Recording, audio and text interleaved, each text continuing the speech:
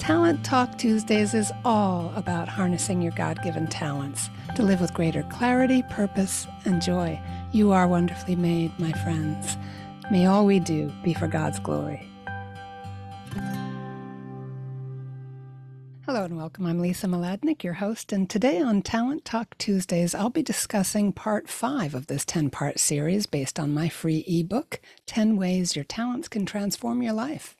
Last week in episode 35, I talked about having a greater intimacy with God by discovering natural pathways for encountering Him in your design.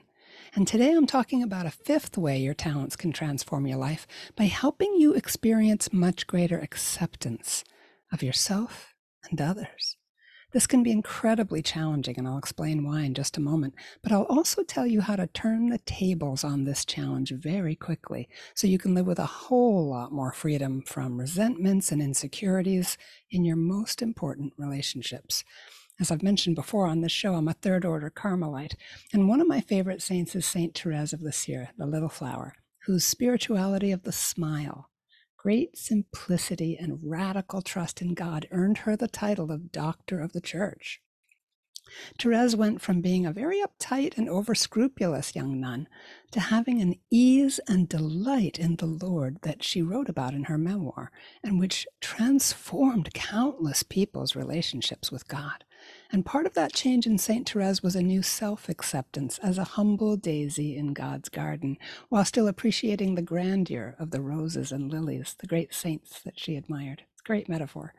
Well, this beautiful little flower once said that she believed that the best parts of any person are the truest parts because they are of God.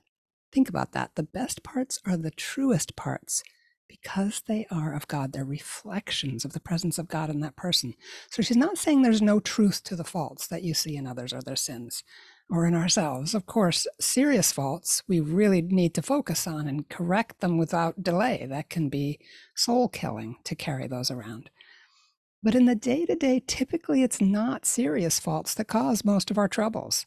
It's the nagging, annoying ones that can cause deal-breaking resentments. So Saint Therese, in the midst of all the different personalities in the convent where she lived, there were a lot of tough characters in there, believe it or not. But she focused on the best in people in her life.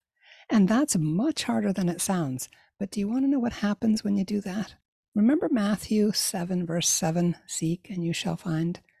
By looking for the best in others, we start to see more and more of the good in the other person. We seek it and we find it. And because those best parts are of God, you are in effect gazing with love at the presence of God in that person. Of course, we might need help to see those good parts, and I'll say more about that in just a minute. But meanwhile, our spiritual enemy, the devil, also known as the accuser, wants us to harp and obsess on each other's faults or perceived faults. And that's important. Think about that for a moment. To the point where we drive ourselves and each other to despair. That's always his end game. So St. Therese focused on the best parts. And here's a quote from her memoir, Story of a Soul, that takes us even deeper. She says this: "It is the Lord, it is Jesus who is my judge. Therefore, I will try always to think leniently of others, that he may judge me leniently, or rather not at all, since he says, 'Judge not, and ye shall not be judged.'" So in that light of this attitude of gentleness and mercy, I'd like to share paragraph 5 of my ebook, which gives an overview of what can be revealed and transformed through acceptance of self and others through an awareness of our natural talents. Here we go. As it becomes clear that there are good and holy reasons for your natural tendencies, capabilities, needs, and even your weaknesses, you will begin to see others in a whole new light. You will find it easier to accept them as they are, with appreciation, compassion, and curiosity.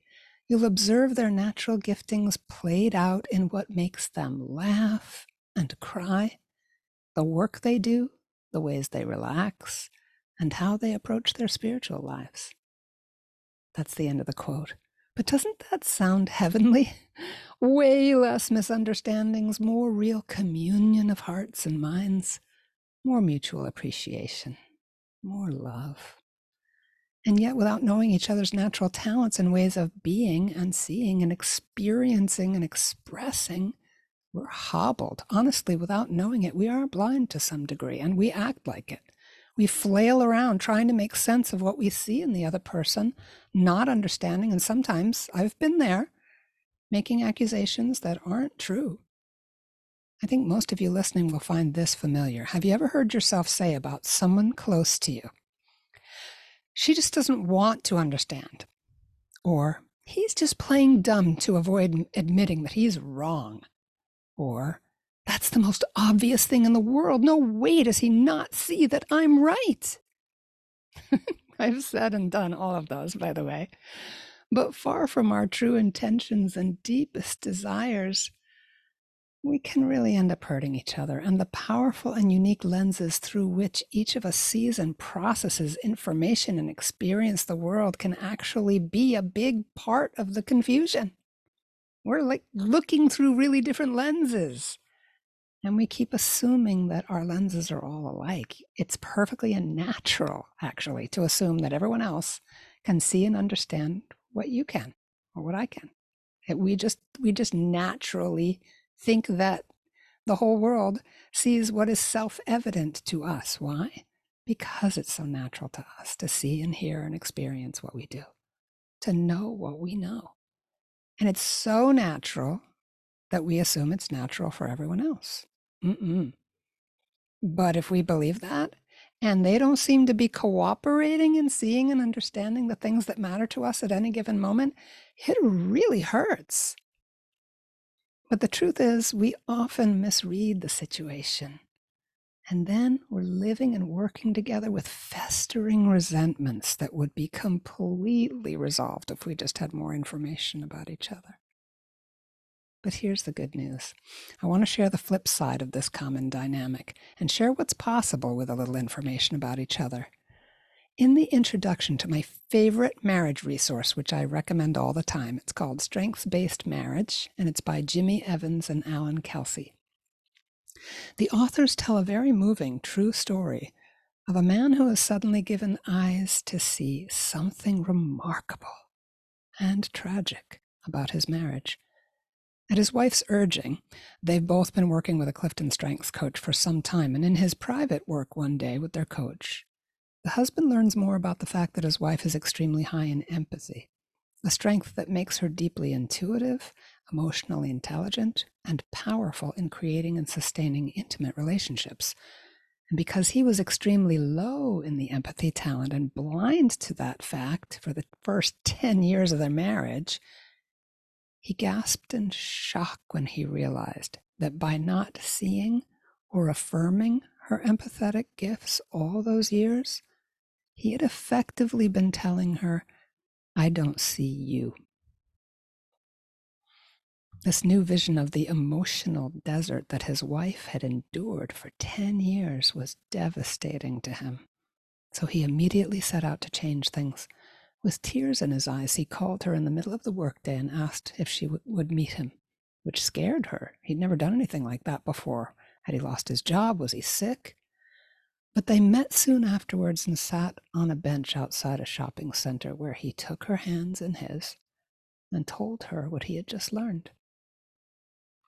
And then as she cried in relief and joy, he held her in his arms. He skipped work for the rest of the day and spent it doting on his wife, listening to her, holding hands, bought her a new dress. And in that awakening, their relationship was reborn and rebuilt from the powerful foundation of recognizing and supporting his wife's true nature. He committed to affirming her unique beauty of heart and spirit every day from then on. And their marriage has been transformed. Great true story. So let's review what we've talked about today. Number 1, understanding your own gifts leads to a joyful acceptance of God's design of your own authentic being. Number 2, self-acceptance creates a strong foundation for seeing and affirming the uniqueness of others. Number 3, when we understand that our differences are part of God's design, those differences no longer offend us or create misunderstandings. Number 4, those very differences can become powerful places of dynamic collaboration and mutual appreciation. So let's close with a word from St. Paul's letter to the Philippians, chapter 4, verse 8. Finally, brothers, whatever is true, whatever is honorable, whatever is just, whatever is pure, whatever is lovely, whatever is gracious, if there is any excellence, and if there is anything worthy of praise, think about these things. Let's do that. And this week, if you're game for some easy homework, I'd like you to listen to at least one of the love story episodes I did earlier this year. They're quite short, so you might want to binge them. Those are episodes 6 through 9, 6, 7, 8, and 9. Enjoy them, and let me know what you're learning. I'd love to hear from you. Write to me at lisa@wonderfullymade139.com. Remember, you're wonderfully made, my friends. I'm praying for you. Please pray for me too. God bless you.